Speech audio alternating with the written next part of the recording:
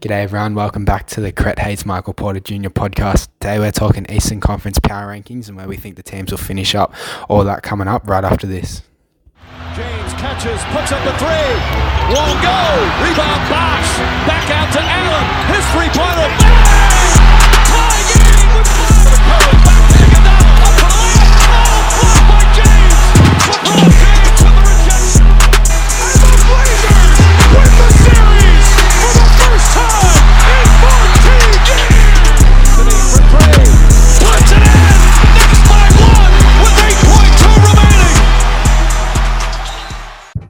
Right, how are you going, boys? Pretty good, mate. Haven't done heaps today. What about you? Yeah, not too much either, just work and nothing else really. What about you, Kat?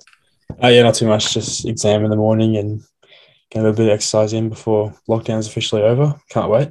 Yeah, pretty excited. Bloody yeah. So, sounded like an exciting Monday for all of us. About as good as they can get. Yeah. A shit day. Shocking day. But good news is that on Wednesday, NBA is back. Yeah. So, Pretty excited. get excited. Not used to the long off season after last year's 1 month off season. Yeah. It feels like forever since the finals. Yeah, it's good. I'm totally as to watch the Cavs get bounced by the Grizzlies on Thursday. So I reckon you're a chance. It's just like $1.20, I think. Yeah. I think we're like a better chance than I think the main reason we're a chance is because I don't think the Grizzlies are like that good that they're just gonna pump us. But Yeah. Not See how we go against the Kings. Yeah. Okay, so on today's episode, we're kind of following it off from episode 2. Only this time we're working through the East. So we're going to do a draft of the East, and we'll keep the same order as last time, which was Doe, myself, and then Nug. Okay. So Doe, do you want to spin it off? Yeah, sure. So first up, I have at the top of the East, I have the Nets. Pretty much, I think the Nets were they probably were the best team in the East last year, even though the Bucks got out of the East. They were KD's big toe being half an inch shorter away from knocking the Bucks out, and also they did that with Harden playing with it was like a grade 2 or grade 3 hamstring tear. Kyrie, he probably won't be playing this year, but he wasn't there either. So they nearly beat the Bucks, who were full strength, minus DiVincenzo, while they were beaten down themselves. And I think they've definitely improved over the off season. I think at first when I saw they lost Jeff Green, I thought it was like a pretty big loss. But then I looked at the stats, and he was injured during the playoffs, but he played 6 playoff games, and in 5 of those games, he had less than 8 points. So his impact, in the playoffs, was nothing. He had one 25-point game, which was massive. But apart from that, he wasn't that big a loss for them. Whereas I think Millsap coming in, who will pretty much sort of fill that void.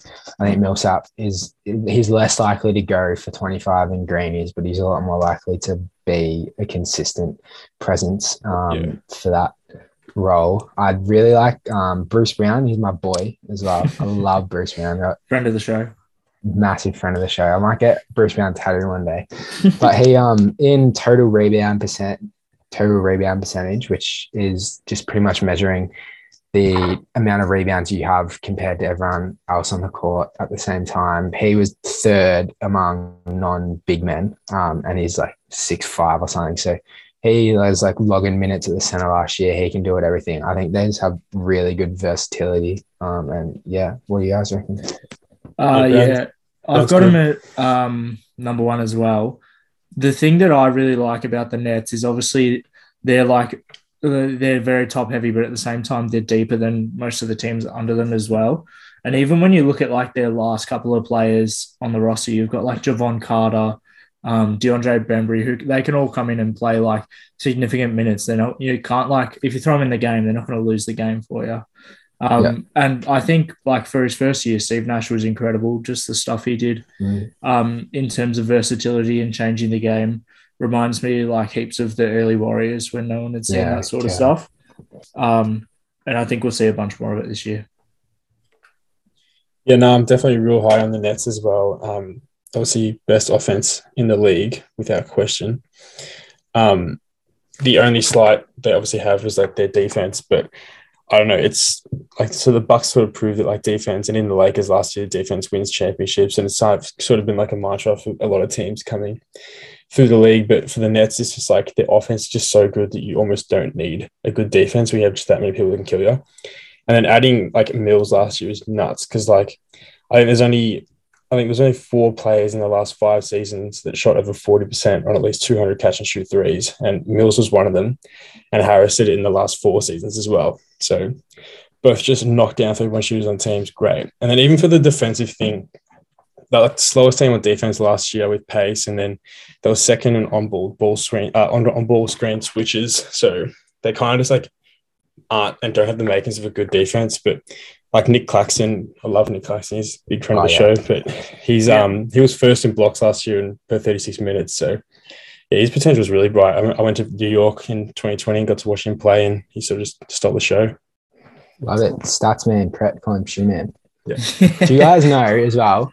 This actually blew my mind. I knew Joe Harris was a good shooter, but do you know? Guess his percentage, what he shot from 3 last year. It was like 47 or something, wasn't it? Yeah, 47.5. That is nuts. Outrageous. Yeah. Like, to be fair, though, he's got the easiest shooter job in the league. Yeah. And like, we know that he bloody shut the bed in. If he had shot his normal percentage in the semi-finals, they would have won. But yeah, that is crazy. 47%. Yeah, literally. He's not going to have any like man coverage just coming off from there when you've got players like Hart and Katie on the court with you. Yeah. All right, so I was next up in this one, and the obvious pick for this one is the reigning champs, the Bucks. When I saw they lost PJ Tucker, I thought that's going to hurt him pretty big, because he's just one of those players that is sort of, you know, a mainstay on teams that go deep in playoffs. He's one of those really good role players, and I think the Heat are like all the better for getting him in the off season. But Tucker and Giannis went on the court together last year. The Bucks outscored opponents by 14.7 points per 100 possessions in the playoffs, like when they were both on the court together.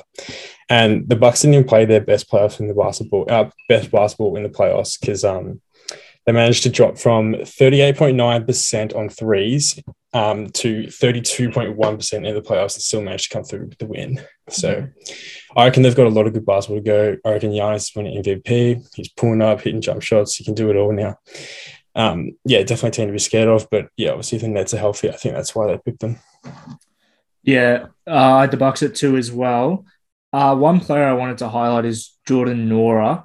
He looked Beast. really good. He looked really good in the Olympics, and the same in preseason.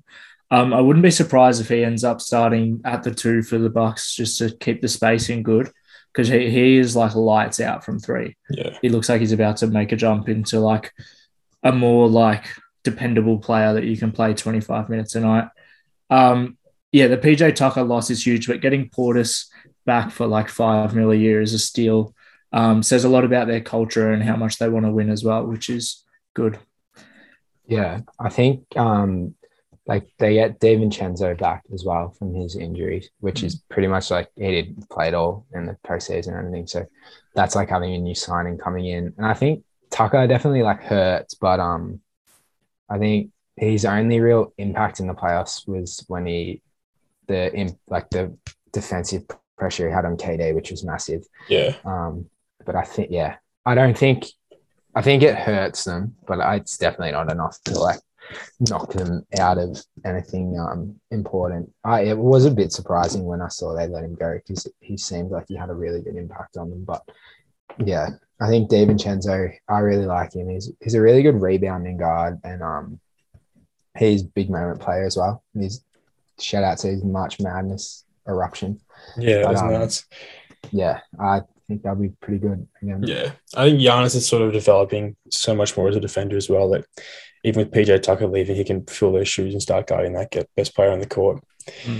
Yeah, and he hits pull-up jumpers. Yeah, legit. And like I think PJ Tucker's like points per possession was like the lowest in the entire playoffs. So it kind of helps. Like, yeah, it's fine having players like that. Like the Warriors proved that with Draymond Green, that you can have players on there that don't need to be dropping big amount of points when you have other players that do it. But the loss isn't going to be that detrimental to the Bucks if they can still cover defensive things. Yeah, they're probably stiff not to be at number 1, to be honest. Yeah. He's just I tough to think go past Nets are healthy just a bit Nets. sexier. Yeah, for sure. Yeah, they could be anything as well. Yeah. It'll be them two, I think, is the best two. Yeah. Some challenges, but Yeah. All right. I'm next with number 3, and it's hard for me to go past my Miami Heat here. I was tossing up between the Heat and the Hawks because obviously the Hawks are looking pretty good. But after, like, I was not skeptical of our off-season moves, but obviously we got a lot older, and yeah, so like it could easily shit the bed, but obviously Lowry and the pace he plays at is something we haven't had since Tim Hardaway in like '95. So that like he's closer to Mario Chalmers than he is Dragic in terms of being a playmaker, but he's just like feeding Bam and giving Bam that confidence to take off to the next level, because the only strife that like Heat fans had with Bam last year was just his aggressiveness and wanting to take over, because like everyone knows that he can, but he just hadn't realized it yet. But like in the preseason, he's posting up and he'll try and like play make out of the post, but he gives it to Lowry and Lowry will just chuck it straight back and make him go to work, which I think is exactly what he needs. And obviously, Tucker and Markieff Morris are huge improvements over Mo Harkless and Trevor Ariza. And like we look really good, especially considering we had the shortest offseason in the history of the NBA last year and still managed to make the playoffs. So yeah, what do you boys think? Yeah, I'm pretty high on the Heat. I had them third as well. Mostly just because, they're rested now. And also just because Lowry, pretty much, I love Dragic, but Lowry just like in every facet is a better player than Dragic. Yeah. And he sort of helps as well because like Bam, like he's working on his shooting, he's getting there. He was only 38% on attempts from 15 feet and out, and he only took 120 of them all last year. But Lowry's like double the amount of pull-up threes per game than Dragic was. And I feel like with a higher pace and, a guy that will shoot more often than your other guy, it's kind of good for Bam and then obviously Jimmy. But yeah, like you just got offense like coming on in different ways. And then even Miami with Spoelstra, like I think they're top 10 defensive team for 18 of the last 25 seasons. And I don't think that sort of mentality is going to change at all. So they kind of just cover a lot of bases and it's hard to go past them at 3. Yeah. Last year we were 28th for pace in the whole league. So basically it was just get the ball up the court. You've either got Duncan running around screens, getting handoffs, or it's Jimmy ISO.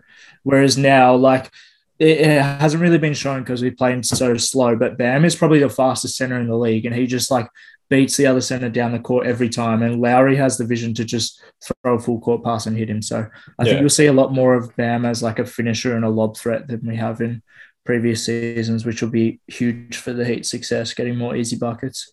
Yeah, I think what I've really got to add about the Heat is two things. Like I sort of agree with what you said at the start, Nog, about the age. Like I think there is a universe that exists that the Heat do shit in bed this year because of the age and potential injuries and stuff. But I had them 3 as well. One of the main reasons is in the NBA, you play the teams within your division 5 times, and then the rest of the teams in your conference 3 times, and then the teams in the other, like the West. So the Heat will play the teams in the West twice. And if you look at the Heat's division, the Hawks are the only other good team in it. The other teams in it are terrible. Yeah. Whereas like the division that all the teams that are going to be around Miami, like Celtics, Philly, even Brooklyn, New York, their division is loaded, so they're going to be playing each other all the time. Whereas just having those, like, it works out to be like 10, I think 8 games difference, but your schedule is just by nature going to be easier than those teams because you play that Washington, you have to play the Wizards. I think Magic, got the Magic as well, and the Hornets. And the Hornets too. That's 6. You'd rather have 6 extra games against them than 6 extra games against Philly and Boston and the Nets. Yeah, sure. And the Knicks and stuff. So it's definitely that probably I like that could be the difference between 3 or 4 wins, and that can be all you need to get to 3rd in the East. So yeah, that's one more thing on the Heat. Last year, obviously, we were pretty thin. Like we had to start Trevor Ariza, which was gross. But this year, having like that extra veteran presence with Lowry and Bam and Jimmy obviously means that one of them can be on the court at all times. So instead of having to either play Jimmy 40 minutes a night or just hope like Max Struess was going to have a good game for you, we can always have one of them on the court, which I think will just like raise our floor way higher.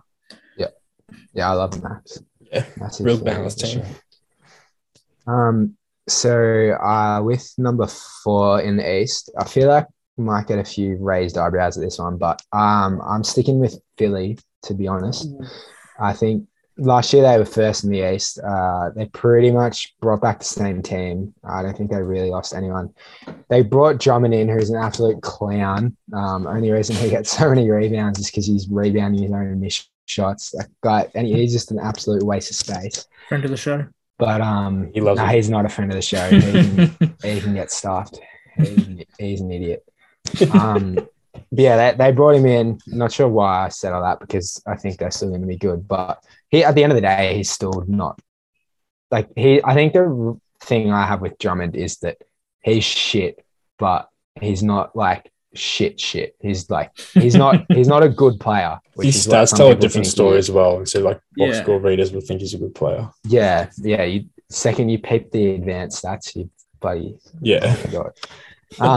But yeah, I think Philly, like, especially like the Simmons situation is just really weird and unsettling. But I think Embiid he's going to just dominate again this year. They're all saying, like, they said last year he was in the best shape they've ever seen him, and he actually played the most games he had in his career, and he's in better shape now. So I think he's just getting himself right, and he's like, he just wants to win so badly. And I think just having that same team, they had their first year under Doc last year, and I think he's a good regular season coach. I think sometimes he doesn't adjust enough in the playoffs, which can cost him, but I think they're good. I can't wait for Simmons to get booed at home in their first game, but I think they're just going to be solid enough as like a safe bet at 4, but I know that I'm keen to hear what you guys think, to be honest. I was obviously a bit down on the Sixers. I had him at 6. But I do think like that 4 to 7 is very fluid, and a lot of those teams could like it. Simmons could very well come back and win the fans over within a month. I highly doubt it, but he definitely could. My only strife with the Sixers is after like Green, Maxey, and Curry, it gets very thin, and you start looking at like, I forgot his name. That probably says enough, but yeah, like that's actually it. It was Isaiah Joe. Like he can shoot, but they get pretty Shake thin as well. I'm not a big fan of Shake Milton. I think he sucks. But anyway, I love Shake. I don't mind the Sixers. They definitely could make a comeback, and I think the way that Morey is holding out on the Simmons trade means that if or when he does get traded, they'll actually get a decent return he's back. Smart. He's smart. He's playing the long game. Yeah. So yeah. Yeah, I had the Sixers 5th as well. I wasn't as high on them, mostly just because of the Ben Simmons things. But at the end of the day, they came with 2nd in defense last season, so very, very good team. And Embiid, even last year, led the league in usage rate, was able to draw 8.5 fouls per 36 minutes. Like, I feel like if they lose Simmons, it's only going to do like good things for the team. Like I like the way Simmons plays. I don't really like him as a person, but I like the way he plays. And yeah, it's kind of stiff for him at the moment, but yeah, I feel like the Sixers could definitely make use of that, and Embiid just being able to be that sole player in the paint. It's not going to get clogged up. He could generally have an MVP year, and like he was 2nd in my MVP voting, like 2nd to Giannis. So I do like the Sixers, and like Nog said, they are pretty thin past like Curry, like even Harris as well. Like on the contract he's on for the production he gives, I don't like it. I used to be a big Tobias Harris fan, but of late he's just kind of grown off me. But yeah, I still think the Sixers can make some waves, especially if they sort out the Simmons things. But if there's anything Philly fans are, it's unforgiving. And I don't feel like he ever comes back from it, and it will eventually just lead to him leaving. Yeah, unless he comes out shooting threes and locking people up, he's going to be hated there. And honestly, the second he starts playing good again, I reckon he'll get traded. Like the second that teams are like, shit. They're just waiting for his value to get up. But I think part of the reason I had them here is that I think I really like the projection on like one of Maxey or Nug's mate Milton to have a like really good potential get them up into like the 6-man of the year conversation this year. I think they're both really good. I think one of them can, but yeah, I do agree they are a bit thin, probably a bit thinner than some of the other teams around here. But I think they're sort of at the right age, and Yeah. Embiid's timeline's really good as well. If he's able to stay healthy, I think they can make a big impact. I think Embiid said he's going to stop sitting on back-to-backs as well. I love that. Yeah, which is good. That's a big step for him. Yeah. I think Embiid, he's always wanted to keep playing. It's always just the medical stuff that hold him out. Yeah. Which is good. He's really and for good reason. Yeah, exactly. Yeah. Okay, so next up I had who I was going to take, or I had fourth, the Hawks. I like the addition of DeLon Wright to the bench. I think that's a pretty good pickup. After losing Rondo a couple of seasons ago, I feel like they were pretty thin at the backup point guard spot. But now, DeLon Wright's not going to be a star player. He's not going to win 6 Man of the year, but he does a lot of things right. And even DeAndre Hunter, I'm a big DeAndre Hunter fan. If he's able to stay healthy, I think they could almost push the finals and almost go all the way if the Nets aren't as lucky as them. Last year, I think they were in the bottom, like less than top 10 in defense, but they're pretty underrated as a defending team. Hunter was only able to play, I think it was 3 regular season games and then like 5 playoff games before he got injured again. But when they had him, Collins, and Capella all on the court, they were able to hold opponents to 96.1 points per 100 possessions and outscored those opponents by 15.6 per 100 as well. So they are a good defensive team, and Capella and Collins and Hunter all making strides. And obviously Capella is like one of the best paint defenders in the league. And then, Trey's only getting better. His defense is pretty much non-existent, but his offense has got a lot of things he can do as well. So I like the way they're going. They're a good young core, so they're going to be around for a while.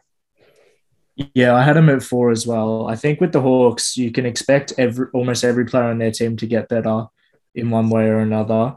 Cam Reddish showed some really good signs in the playoffs last year, and if he can just get a bit of confidence behind his shot, like the defense is already pretty much there. If they get a leap from him, they'll be really scary. I think last year they were like second in the league for like players that missed their number of minutes, so like the amount of bench players that had to play. I don't know. I think the Hawks could be anything. I wouldn't like if the season ended and they were the 2 seed, I wouldn't be surprised because they have a build to be a very good regular season team as well as playoff team. Yeah.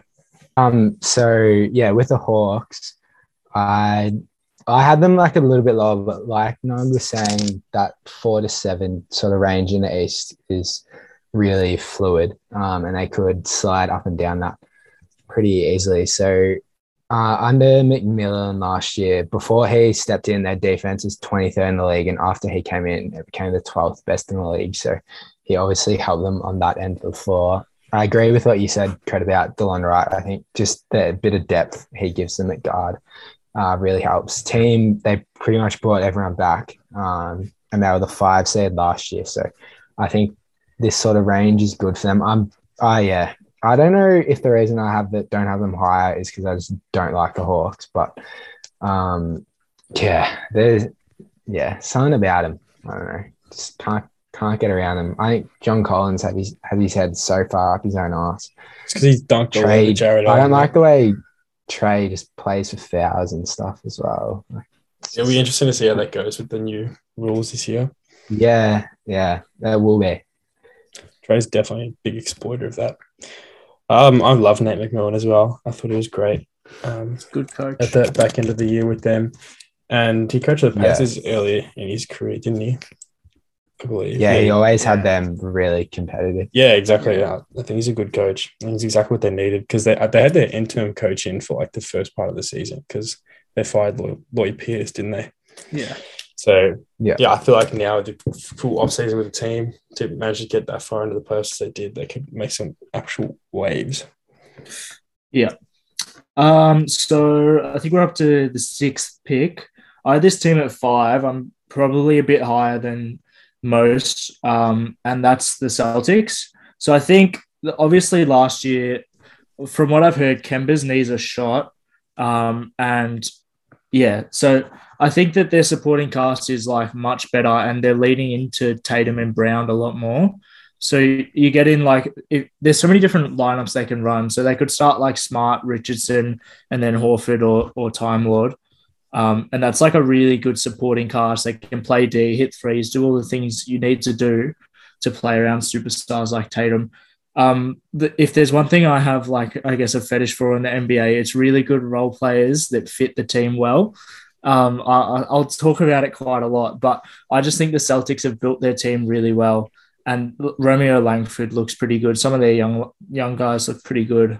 He's due to break out, Romeo. Yeah. I think they'll have a good year, a bounce back year, because really, like the year before last, they were an elite team. They just ran into the Heat, who were on fire at that point. So yeah, fair enough. I had the Celtics at 7, but it was pretty neck and neck with who I had at 6. I love Jason Tatum, big fan of him, and he's a big fan of the show. He actually called me up last week and said how much he loves the debut episode. But I'm a big fan of an ISO scorer that like plays well within the team. So Tatum had 11.4 ISO possessions a game in the playoffs and was able to score 1.2 points per ISO possession. So he was almost good to score over 50% of the time.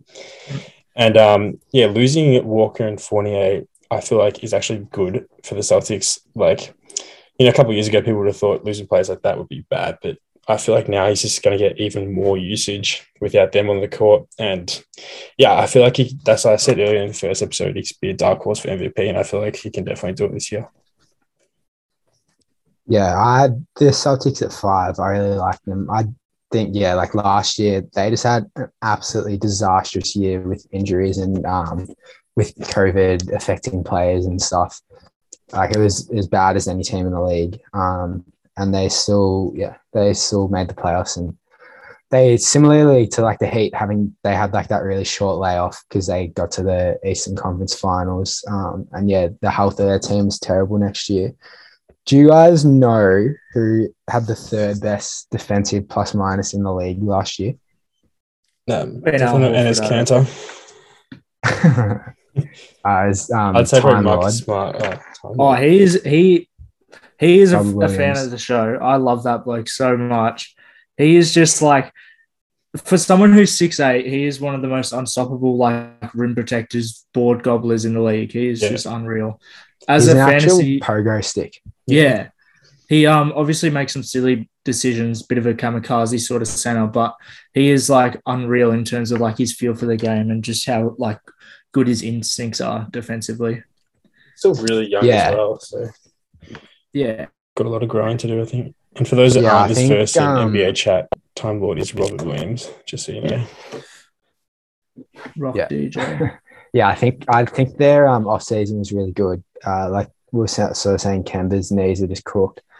Experienced a bit of that myself, old man knee issues. But I think bringing in, as much as I despise Enes Kanter on defense, he's a really good regular season player because he's so good on the boards and scoring inside. So it's really good this depth to have when you need that sort of production in the middle of January in a shit game that half the team doesn't care about, to have him there. And Horford as well. Like he played really good when he played for the Thunder last year when they let him play. And then, I think he can definitely help the Celtics coming off the bench, and he sort of knows the system. And even though Brad Stevens isn't the coach anymore, I think they're still going to play a pretty similar way. I think their big man depth is better. I'm interested to see how Pritchard goes. I think like one of their sort of like Nesmith, Langford, Pritchard, like one of them, if one of them can really take a leap, that'll be good because like they got Schroeder on an amazing deal. But if one of them can sort of give them a bit more offensive firepower out of the backcourt, that'll be massive for them. And Pritchard had like as good a summer as anyone in terms of like summer league. He dropped 92 at the end of the day, it's summer league. So until the final when Davion Mitchell clamped him. Yeah. Made him look like a G League player, but made him look stupid. Yeah. I actually really like the Celtics as well. And then even Jaylen Brown It's got a lot of potential to blow up. Like, there's only 4 players last year that were able to score over 6 points a game on catch and shoot shots, and then also 6 points a game on pull-up shots. And that was Steph, KD, PG, and then Jaylen Brown. So, yeah, I do like that. And then obviously losing big ball users like Walker, and then like shooters like Fournier just opens his roll-up heaps as well. Yeah. He's very efficient. He's a really he's almost the best second option in the league because you can stick him in the corner and he'll be effective, or you can give him the ball and he can play as a first option. He's probably plays within the offense as good as anyone. That's like a second option. All right, so I think I was up next, was I? I think it's 7, isn't it? Oh, is it? Oh, is it? Yeah, I think I had it. Just before I do 7, if you don't follow Brown on Twitter, definitely follow him. He's awesome to follow on Twitter. Just a quick shout out to him. But with 7, I had the Bulls Nation. I think they actually could be higher. They could be a really good regular season team. I worry about how they'll go in the playoffs, but their off season was pretty solid for a team. Especially look at there wasn't too many big names that moved around, and they definitely got their team a lot better than they were last year. And like Vucevic now, they brought him in halfway through the season, and it's sort of been proven time and time again that it's really hard to sort of insert yourself into that culture and stuff when you don't have the training camp and the off season to sort of get all the hijinks worked out. And he actually went to college with DeRozan, so they have that connection from way back. One thing I really love about DeRozan that he showed sort of added to his game in San Antonio was when he was a Raptor per 100 possessions, hit the highest assist number he had was 5.8. And last season he got that all the way up to 10. And in every year he was in San Antonio, it was over 8. So that was definitely something he worked on in his game. I think there was a stat about pick and roll as the ball handler, and he was one of the top 10 in the league for it in terms of initiating stuff out of pick and rolls. So he definitely added that to his game, and that's something he's going to need when he's playing with guys like Kobe White and Levine, who are just going to shoot the ball. I really like Caruso as well. He's just the perfect backup guy in the NBA who knows his role, won't try and do too much, can plays within the flow of the offense, and is a really solid defender. So, I really liked what they did. I think they can be higher than 7. I think the reason I have them at 7 is that it's all just potential at the moment. And they've only got 2 people on their roster who were there 12 months ago. So they're probably going to have a few things to work out. Yeah, I think with the Bulls, I think the East is better than the West this year. And if they're in the West, they could easily be 4 or 5, even 3 if they had a good year. But there's 6 teams above them, which you can't really see them budging. Maybe the Celtics or the Sixers if shit hits the fan. But I really like the Bulls. They're just full of efficient scorers and then good role players, which I think is a good build towards winning games. Javonte Green is a guy I want to highlight. In the preseason, he was playing sort of the Bruce Brown type of role. He's only 6'4", and they were starting him at the 4 with Patty Williams out. I think he's going to do a lot of things for them just with the versatility and stuff, something that we haven't seen in Chicago for a very long time. It's good for the NBA that they're somewhat competent again. Yeah, I do like the Bulls, and those who know me, I love an underdog, and it would be great to see the Bulls sort of make that resurgence back into the playoffs. And yeah, like you said, Lonzo, DeRozan, and Caruso for Satoransky, Temple, and Thaddeus Young is probably one of the greatest off seasons in recent memory. They've almost got a super team overnight, but it still doesn't have the makings of a major star. The only thing I don't like about the Bulls is the man at the helm, Billy Donovan. When he was with OKC, all of his teams ranked bottom 10 assist percentage, which is assists divided by field goals made. And even last year, they were 7-29 against teams over 500, which I expect them to change. But then also last year, they had a 64% assist percentage, which was 4th in the league in non-clutch moments, and then 49.5 in clutch moments, which was good for 19th in the league. And like I said, I'm expecting them to, it's hard to go off their metrics from last year because they're just such a different team. But when you still got Billy Donovan running things, I don't know if that's going to change a lot. And we saw it with OKC when they had Westbrook and Carmelo Anthony, PG, they had like this my turn, your turn sort of offense. And I thought that's just going to stand out at the Bulls because they have, Lonzo's not too bad, but like DeRozan, Levine, I feel like that this is going to come especially apparent. And then even Vucevic as well, because he likes to work a lot with the ball. So, yeah, it's hard for me. It's like that 6, 7, 8 range is like a lot of teams that could just be all over the shop. But I do think the Bulls will make the playoffs. I'm just not expecting them to make a dent. Agree. Yeah.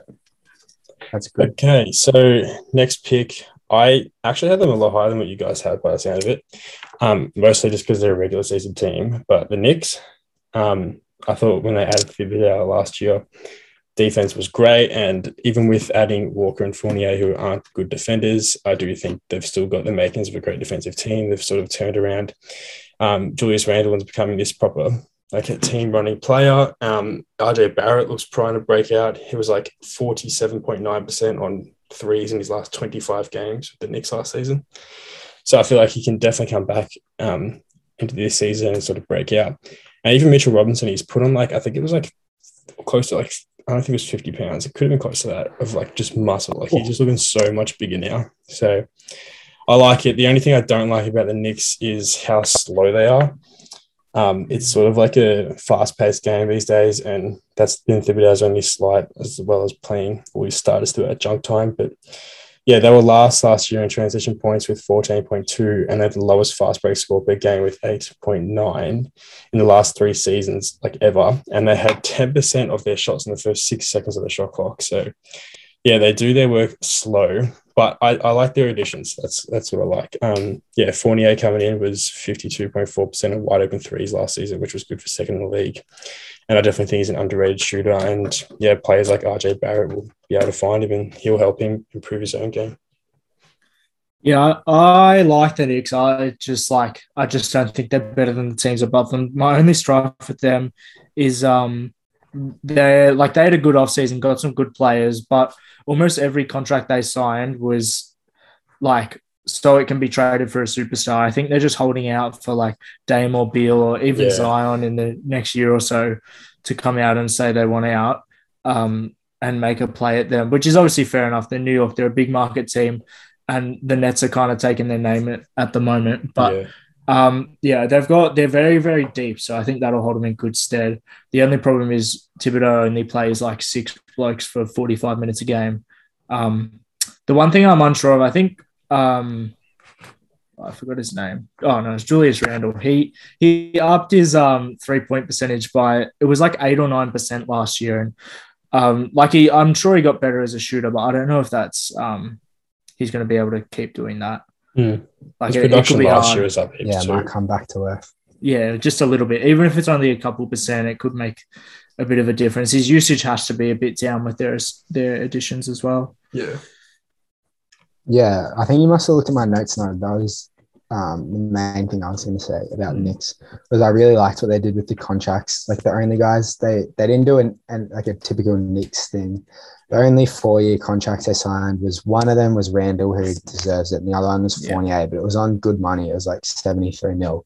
And in 2 years, like with the cap going up and stuff, that's going to look like a really good deal. So they're super tradable contracts. They didn't lock themselves into any 5-year stupid deals. So I think their off season is really good. I like the backcourt depth that they have, that they've sort of added, like having quickly Rose, Fournier, RJ, Kemba, all sort of there now is really good depth. Obi has looked really good in the preseason as well. I don't know like what his stats are, but he's been taking guys off the dribble and stuff a bit more. So it'll be interesting to see if he can impact in the regular season.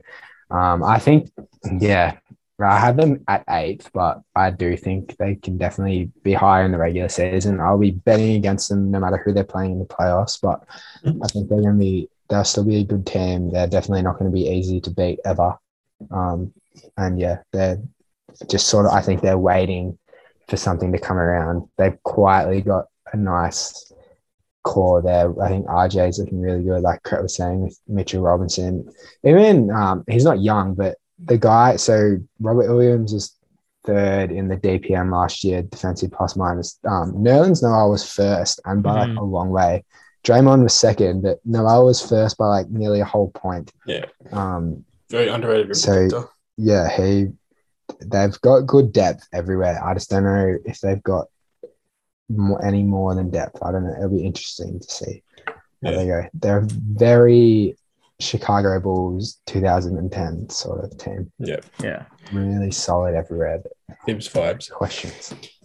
Yeah, I really like them drafting Quentin Grimes as well. 25th pick. I've been a big fan of his ever since he went to Houston. And yeah, I do like that. He showed during the preseason he can hit down some big shots.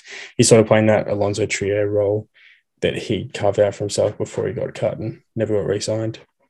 But yeah, exactly. Like I think, yeah, just the Knicks, the only thing is the playoffs was their issue last year. Regular season wasn't really, but that's kind of what happens when you have Thibs. And he didn't really adjust that much in the playoffs, and it cost them because their offense was just terrible. But yeah, I do think they can make a decent crack in the regular season, which is why I have them up at 6th. One interesting thing about the Knicks last year, the bloke who shot their first shot in their games, in all except for 2 games, was RJ. So if that continues, watch the Knicks games in the first weeks. If they feed him the ball, then he's definitely worth having a bet on for first basket, because they always price people at like $6-7. Yeah. And if he's taking the first shot for the Knicks in every game, like Bound it was to get literally one. every game last year except for 2 games, he took the first shot. So they'd try to get him going early. That must just be the case. So if they do that again this year, then yeah, make some money. The dough nugget right there. Yeah, good shout. So I'm next at 9. I went with the Pacers. I was originally a bit higher on them, but obviously injuries have ruined them once again. Rick Carlisle is one of the best coaches in the league, and while they have their core playing, they're going to be a very good team. It's just about when they play. So I think it came out today. LeVert is going to miss the first 2 weeks of the season and then be reassessed with, I think it's a stress fracture in the foot, which is not looking good for him. All his stuff is lower body, which is not looking good. He's got a world of talent, but he just can't seem to stay healthy. Apparently, TJ Warren is cooked.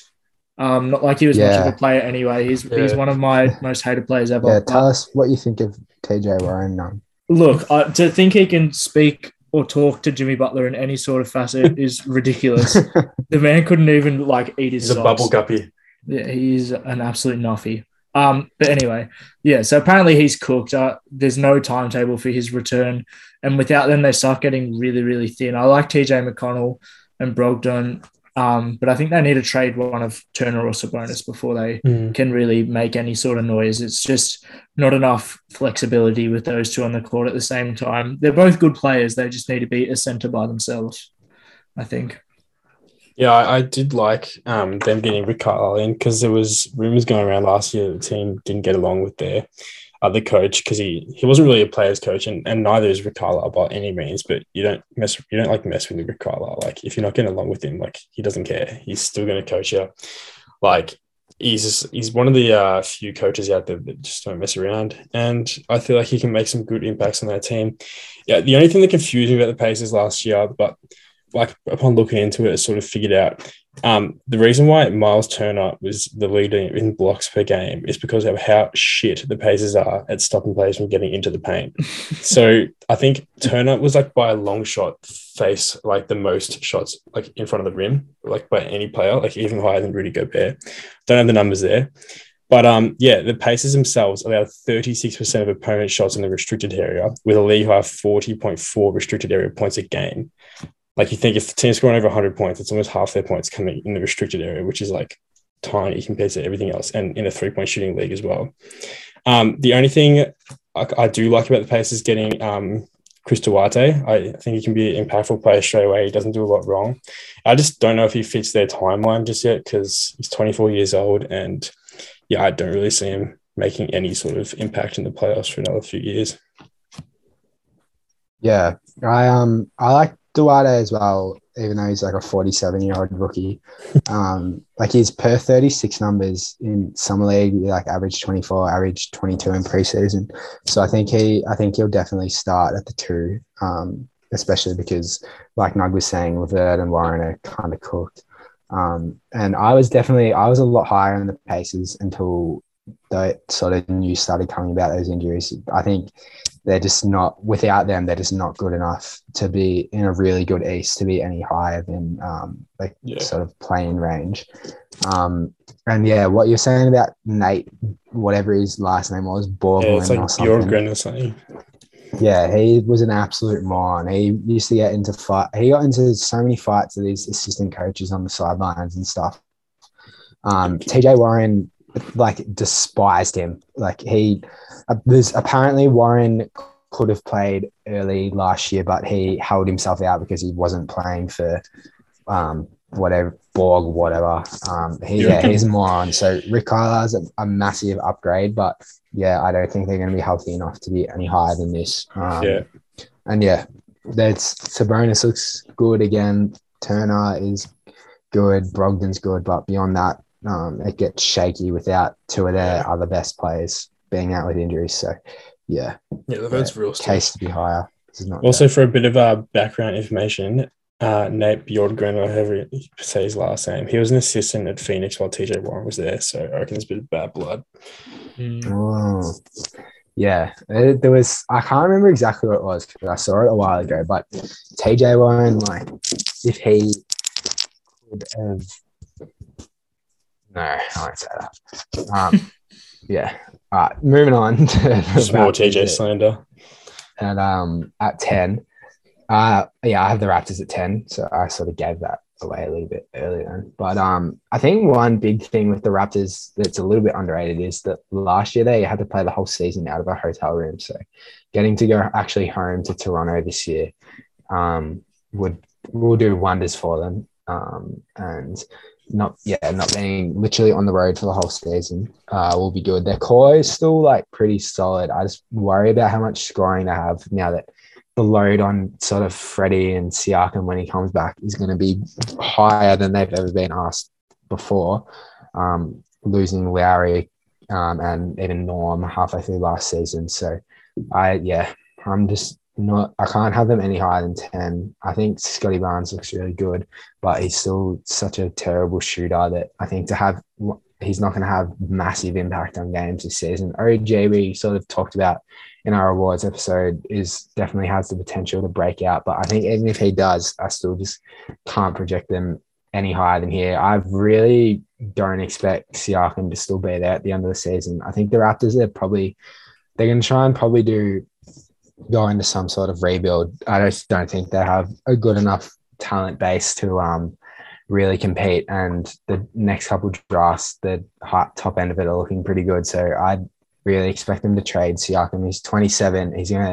His value is probably, if he gets back and he shows that he's healthy, I reckon that's as high as his value will be for the rest of his career, because he's been someone who's improved a lot every year, but I feel like he might hit a wall now because he doesn't have a lot more.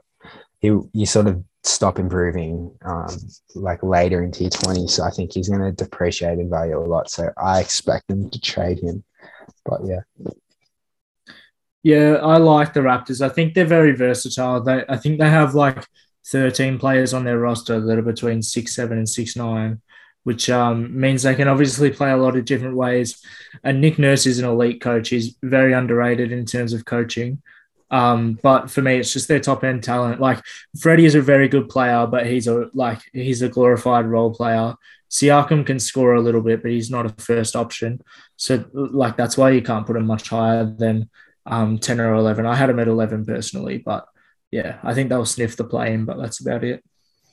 Yeah, I had the Raptors at 10th as well. The main thing for me was just how bad their defense was. They allowed 7.3 more points per 100 possessions than the year before. And obviously they got considerably worse than the year before. But even last year, this offseason, losing Lowry, I feel like that's going to be pretty big for them. And it sort of just really puts them back in that rebuilding phase, which I don't mind for them either, because I'm sure they're going to realize that when they get towards the back end of the season. And I kind of like it because I see at the 3-Day podcast will be Scotty Barnes stands. And I do like that he's got sort of room now, and he can grow into a good role there in Toronto, but there's no big pressure on him for him to start making an impact straight away.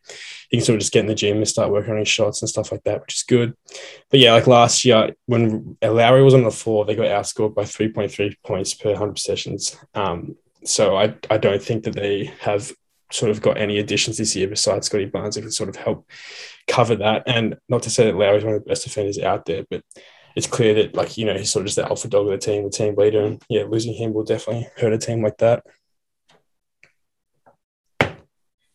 Okay, was that me next? Or? Yeah, yes, it was. Next. Okay. Yeah, it was, as it always has been for the last decade or so, the bottom 4 or 5 of the East are pretty terrible teams. But I've got the Wizards sniffing themselves into 11 here. I think losing Westbrook is pretty bad, and I don't think they'll make the play-in because of it. He was really good for them last year. He sort of was the main reason for that turnaround when they were playing so shit at the start of the year and sort of pushed all the way to the play-in last year. I do think that Dinwiddie, Kuz, and Harrell are all really good additions for that team, and like Daniel Gafford's there as well. I like their direction that they're going. They have a lot of like good projects on the go. I do think that Davis Bertans needs to turn it up. He got that big contract and then just sort of got injured, and now he's just not like he's just not the flamethrower that he was when he got that contract. But yeah. On the plus side for the Wizards, I do think Beal's going to win scoring champ. He was 3rd in usage last year, even with Russell Westbrook on his team. So I'd be surprised if he isn't in top 2 for usage this year, but it's hard to see with Tatum and Embiid as well, also getting a lot of the ball. I think with the Wizards, they have a lot, like they're probably, while they miss Westbrook a lot, they're probably a bit deeper than last year. Denny Advia, he was like shocking last year, but that's because he was refined to a role where he had to sit and shoot in the corner, which couldn't be further from how he plays. He's more of a ball handler, sort of European hybrid type of player. So if he can get some more of those sort of minutes off the bench, that'll do him a world of good in terms of development. Hachimura hasn't quite put it together yet, but I feel like he's just like a lot of players have said, he's like, he could be anything. I think he's just on the verge of making some sort of a leap, whether that's a small one or a big one. I'm not sure. But yeah, I like the Wizards. I think they're interesting. One thing on Beal, he'll stay till he gets the Supermax deal, and then he's going to ask for a trade within probably 3 minutes. So if you're a Wizards fan, don't hold your breath. I don't think I know any Wizards fans out there, to be honest. Yeah, there's not one. I don't think they actually exist. They're like holograms at games. People in the crowd. No one who lives in DC cares about sports. Yeah, it's not that I've ever been there, but they're just MJ fans that just hang on to it. Yeah, I think one guy, Thomas Bryant, coming back from his ACL will definitely help their big man depth. He's good. They missed him definitely last year when he went down, but I really like the guys they brought in. Kuzma can't make a layup, but apart from that, he's a solid player. And he can, I think he just was just so like confused in his role in LA, even though it was clear. He just never looked comfortable, I don't reckon. A bit like last season. The year before, he did have an impact in the bubble and was part of what helped them win. So I think if he can get back to some of that, he can help. I think, yeah, like Nug said, they're interesting. They're not going to be that good, but I think they're definitely better than what's to come in terms of who we have below them. Yeah. With Denny Avia, he was getting heaps more of the ball in the preseason, which I like to see. And it was definitely that player that he was sort of showing to be before he got drafted and was playing in Israel. So I do see that he could sort of find his footing and get into a good role again this year. And then, yeah, fully forgot to mention Thomas Bryant, but he was like a fantasy stud the year that he got injured. And I did like the direction he was going as sort of like a 3-point shooting big that can also make some big moves inside. So, yeah, it'll be interesting to see how they go. But, yeah, I'm just not expecting anything spectacular from the Wizards at all. I'm next at 12. I'll take the Hornets. I think obviously they had a really good year, got a lot of luck with teams above them who had a bit of a fall off after the bubble. I think one thing that doesn't get talked about enough is like when point guards that get drafted high come out, have a good first year, often their second year, people tip them like Ja Morant, they tipped him to make a huge leap, which I think he will this year, but the next year they become like sort of the first name on the team's book when they're scouting them, and often their efficiency will drop a little bit and they might just take a slight step backwards before they step forwards, which I think will affect the Hornets heaps. Because like Melo's going to be a star, I don't have a doubt about it. But I think this year he might just hold back a bit, and then next year will be his year. Losing Devontae Graham, obviously, like a few of you boys aren't a big fan of him, but I think when you go to Ish Smith is fast, but that's literally it. You start getting really thin, and Kelly Oubre can't do anything good for you in terms of like culture and just being consistent. I do really like PJ Washington. I think he's going to be a really good player. It's looking like he'll be their backup center, which at 6'7" is pretty small, but I'm keen to see what he does with it and how he reacts. It could be one of those sort of interesting players that gets a lot of noise.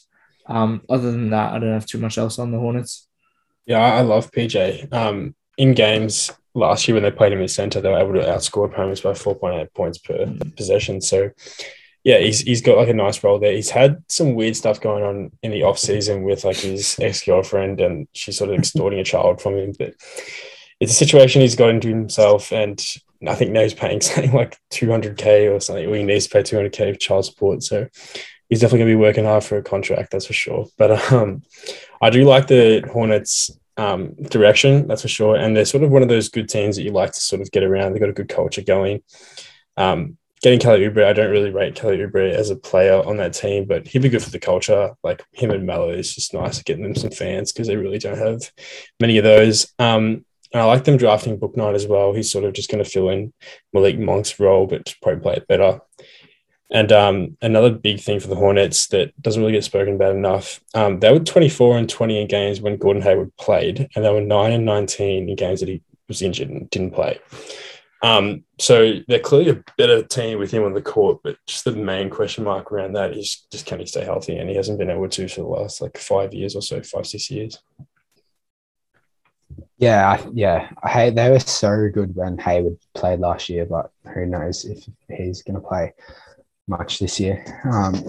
Bloke's made of glass, but I do. Yeah, the Hornets they're interesting. I think I probably agree that I don't think they're going to have a bit of a jump from last year. I really like Book Knight. I was watching I don't know why I was watching it, but he was probably one of the only NBA players on the court. I think they were playing.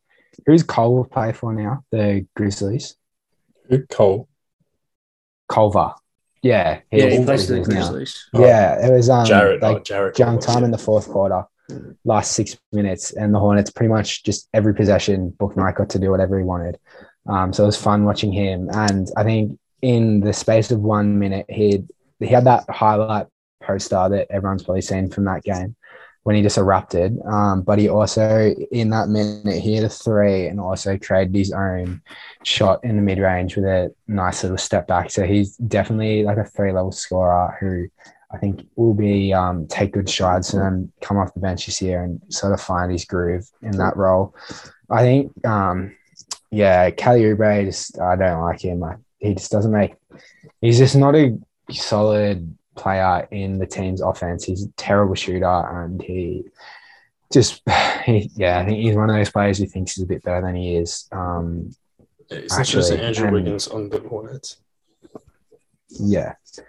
So I can't defend the Hornets. They're cool. They're definitely a league pass team that you will want to always keep an eye on, because you might see Miles Bridges jumping over someone or Mallow doing something outrageous, or even watching Book Knight have fun. So they're going to be fun to watch. But I think if Hayward can actually stay healthy, then they're going to push themselves into the playing conversation. But without him, I think they just sort of fall apart a little. They fall apart a little bit. So keep your eye on them. Yeah, I live for their announcer, Eric Collins. He's unbelievable. I won't give away too much, but he will be getting some features on this show this season. So moving to number 13, I'll take my boys, the Cavs. So I'm an absolute Cavs tragic.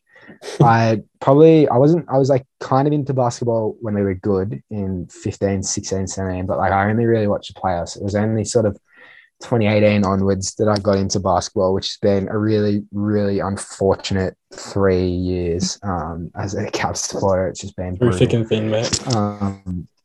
But I think the way I saw someone, I think it was John Hollinger, describe the Cavs. I think it just epitomized us perfectly. It was like the hardest part of the rebuild is right before the sun comes up. And I think we've got a lot of pieces there right now who are all looking really good. But I think what we need to do is make sure that the sun definitely isn't up yet. I think there's still enough question marks about our young core that if we can add one more really good player to it, then the sun might come up and we can go to like the next level. But I think right now we're not there yet, and it'd probably be pretty painful because guys like Sexton getting into his like 4th year now, Garland going into his 3rd year, Corey 2nd year, some pretty handy veterans like Love and Rubio.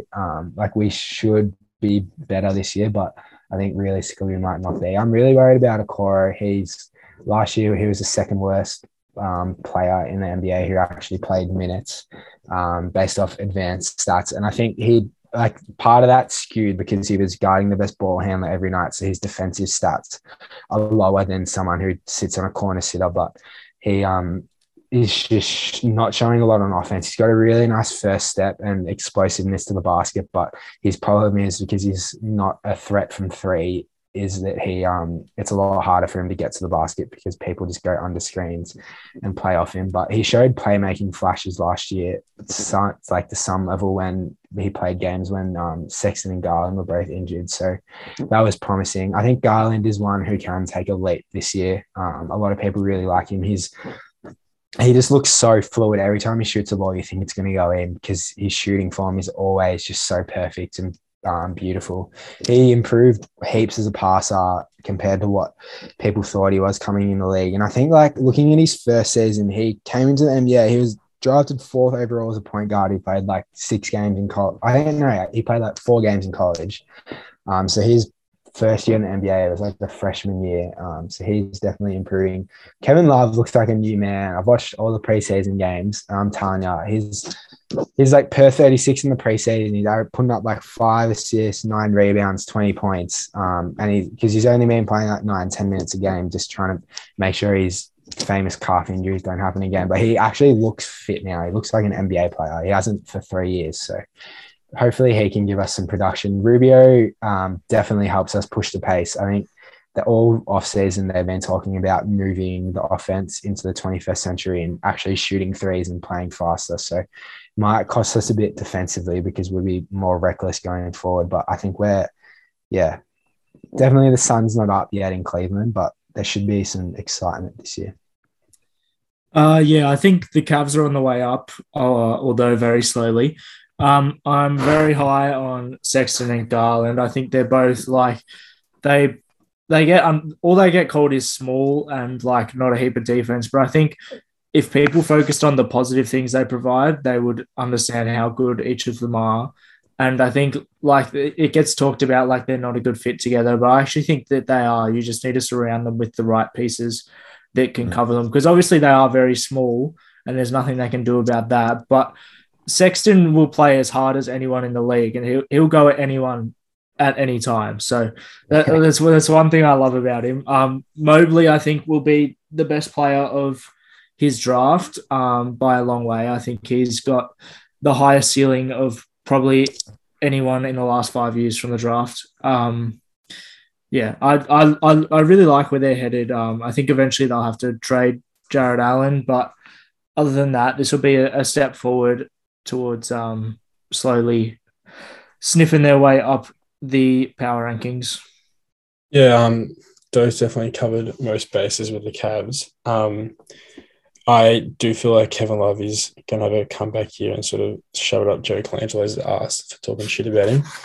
But Isaac Okoro, I haven't closed the book on him just yet, but last year he had the worst field goal percentage of field goals outside the paint with 27.4% in the whole league. And he also had the 5th worst effective field goal percentage. And to make matters worse, he also allowed 1.15 points per possession. So, but I do think he's got a lot of growing to do. And then I'm also a big fan of Sexland as well. But yeah, the main problem with the Cavs is just they're just not a good team, and no one knows, no one thinks they are, which is, not a discredit to them. But last year they were 1-46 in games where they trailed by double digits, which is the worst in the last 20 years. And yeah, it's pretty tough to come back from a stat like that. Yeah, but no, that like you guys have said, they've got a great young core that's sort of coming on the way. Mobley's ceiling is nuts. Like, I do think they'll be able to make some moves. I'm not too sure how tradable Jarrett Allen is unless he starts balling out because of that contract they gave him. But no, I do like the direction they're going, and there's lots to be excited for him.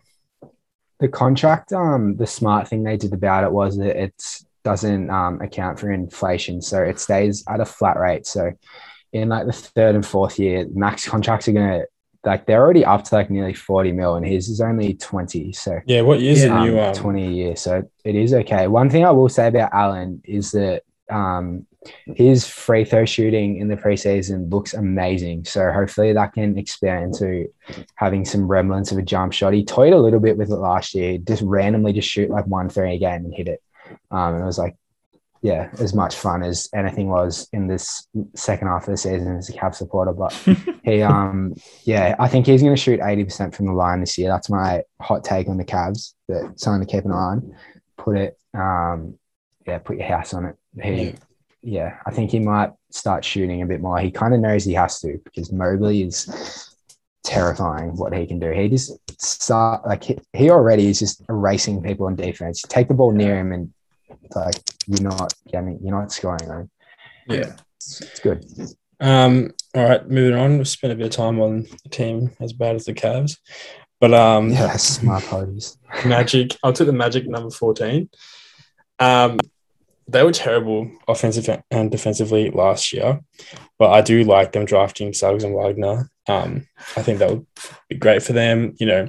No one expects anything from the Magic this year. I think they're going to really, be pretty mid, but they have 9 players under 24, and each of those 9 players were all first-round picks, and I think it was like 7 of them were within the lottery. So it's not bad. They've got a good core there.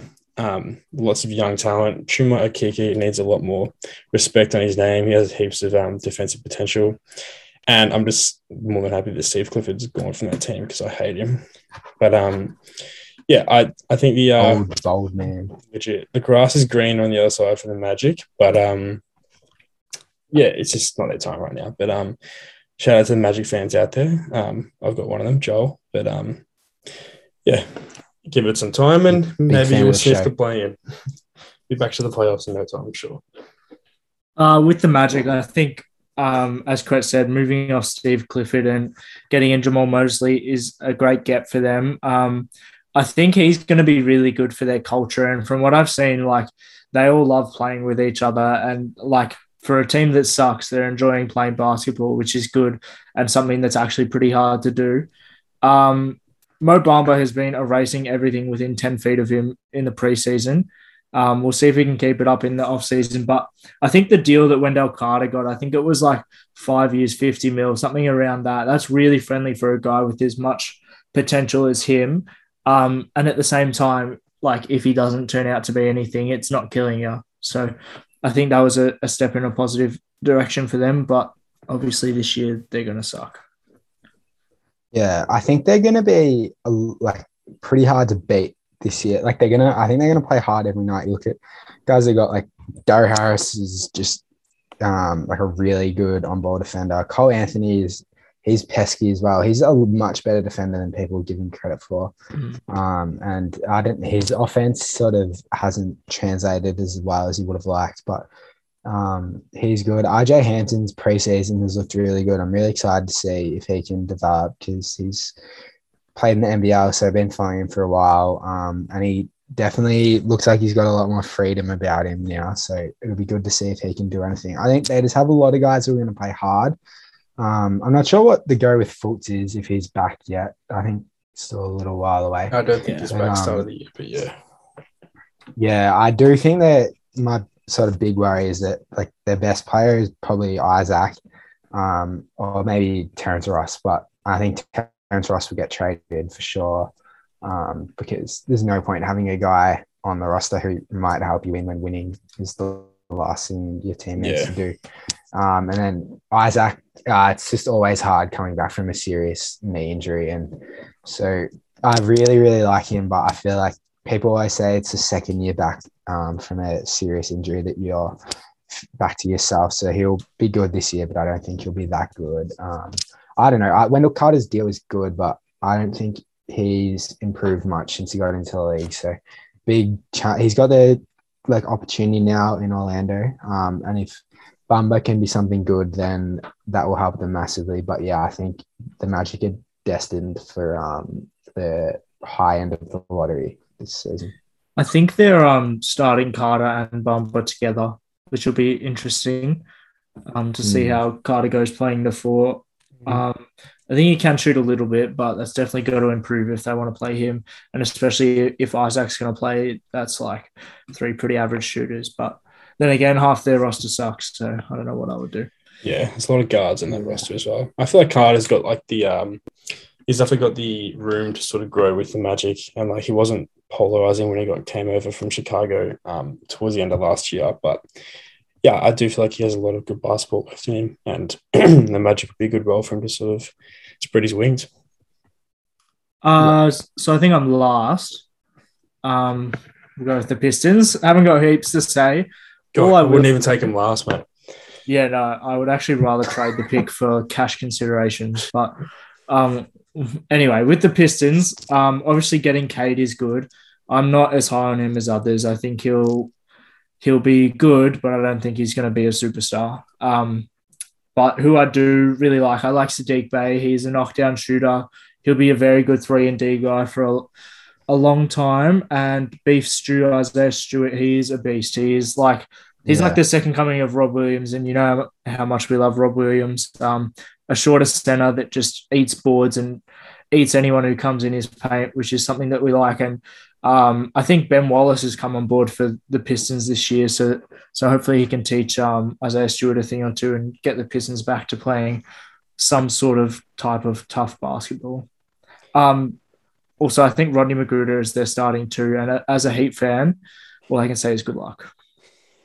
Yeah, recipe for disaster. I actually like the Pistons in sort of ways that, like, obviously not in winning ways, but I like the direction they're going with Bay and Stewart. They only allowed 104.8 points per 100 possessions when Bay and Stewart were both on the court, which is pretty good for a team that bad. And also, I've got a soft spot for Killian Hayes because I took him to be a 3-time MVP in my league in 2K21. But he's not great, and you know it's not too late to give up on him. Of course, he's only a second-year player, but he's got a lot more defensive potential than people think. He just struggles to score. He only managed to get 0.58 points per possession as a pick and roll ball handler, and he's 40% field goal percentage in the paint. So if he can sort of sort out his scoring ability and sort of find a way that he can play well next to Cade, because I'm pretty sure they're going to have Hayes running the ball with Cade playing off ball. And, you know, I wouldn't be surprised if they sort of start switching that up a bit if Hayes keeps struggling as a pick and roll ball handler. But, yeah, look, it's far from the Pistons' time, but I do like some of the pieces they have. I think losing Plum Dog Millionaire definitely hurts them a little bit, but, you know, you can't really hurt a team that's that shit, so there they are. Yeah, I think the Pistons going to be terrible this year. Like the guy last year who had the most win shares for them was the Plum Dog, which is just amazing considering he's not that bad, but he should not be having the highest win shares on any team in the NBA in the history of the league. And they lost him. So I think it's going to be a brutal year for them. Like Nog was saying, I love Stewie. And what he can do. But I think Killian, it's a big year for him. He sort of he was playing so bad last year that they stopped playing him pretty much. And in summer league, he still was really struggling to score the ball. Yeah.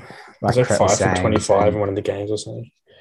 Yeah, and summer leagues where you should be looking like a lottery pick like he was. So definitely it's going to be a rough year for the Pistons. I think, like I said with OKC, I reckon the Pistons will be worse than OKC this year. I reckon the Pistons won't win 10 games. It's going to be a long, long year for the Pistons. Obviously, there's some green shoots there if Cade can turn out to be the player everyone's projecting him to be. But it's going to be a tough year. Yeah.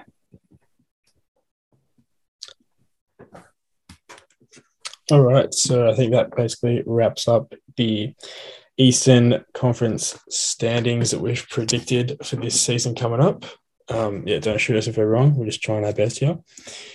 So NBA obviously tips off in a couple of days. So we've decided to throw together our little Let It Ride thing. If those of you listening from home don't know what Let It Ride is, pretty much what we're doing is we'll just put a little bit of money in to a betting account and we'll chuck it on like one thing a week. We're going to discuss on here what that thing will be. You're liable to follow us if you want to win money. If you don't, sorry, it's your loss. But so kicking it off this week, we're going to be getting on James Harden to have 8+ assists against Milwaukee. We think he's primed to even go over the overs of 9.5. But $1.36 odds. Put a little bit of money on that, slowly build it up. It's worth your while. Basically, it's been my majority of my New Zealand savings. So, good luck to you. Yeah, so hopefully with the Let It Ride, by the end of the season, we're not cashing out until the season is done. So hopefully we've got hundreds of thousands in there and you guys have to, and you can have us to thank. But if you lose, like we said, not our fault. Yeah.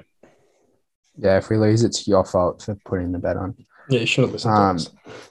And another thing we're going to do as a weekly segment, I don't think we're not picking anyone today, are we? Pick someone next week. Yeah, because I haven't really looked at it. But once the season gets going. Yeah, what we're going to do is an eliminator challenge. So basically, every week we're going to pick one match each. It can be whatever match we want, and you pick one team to win that match. And once you pick that team, you can't pick that team again. So we're going to do that on the pods, which we'll be recording on Mondays in Australian time. Because we know how many listeners we've got. We know how many listeners we've got in the States, so just make sure we make that clear. We'll pick one team every week, and once you pick that team, you can't pick them again, and we'll see if anyone can get to the end of the season, which I think will be amazing to do because the NBA is such an upset heavy league, because if one team gets hot from three, that's even if the Pistons get hot from three, they might win a game this season. That's what we're doing. A bit of a longer pod tonight, wasn't it? Yeah, if you still do that, Yeah, if you listen to me talk about the Cavs for 10 minutes, then I applaud you. Dedicated fan. Yeah. I'm sure our best mate TJ Warren was listening to every word of that. No comment. Yeah, he's going to call us out on Twitter. Give us a call out, TJ. Might get us on a burner account, I reckon. Yeah, TJ Warren sucks. Nothing better to do. K-Dave is probably listening, so I love you, K-Dave. Yeah, big fan. Okay, so that wraps up the third episode of the 3&D podcast. Cheers for listening in. We'll see you start next week once a bit of NBA has gotten underway. Thanks, guys. Love ya.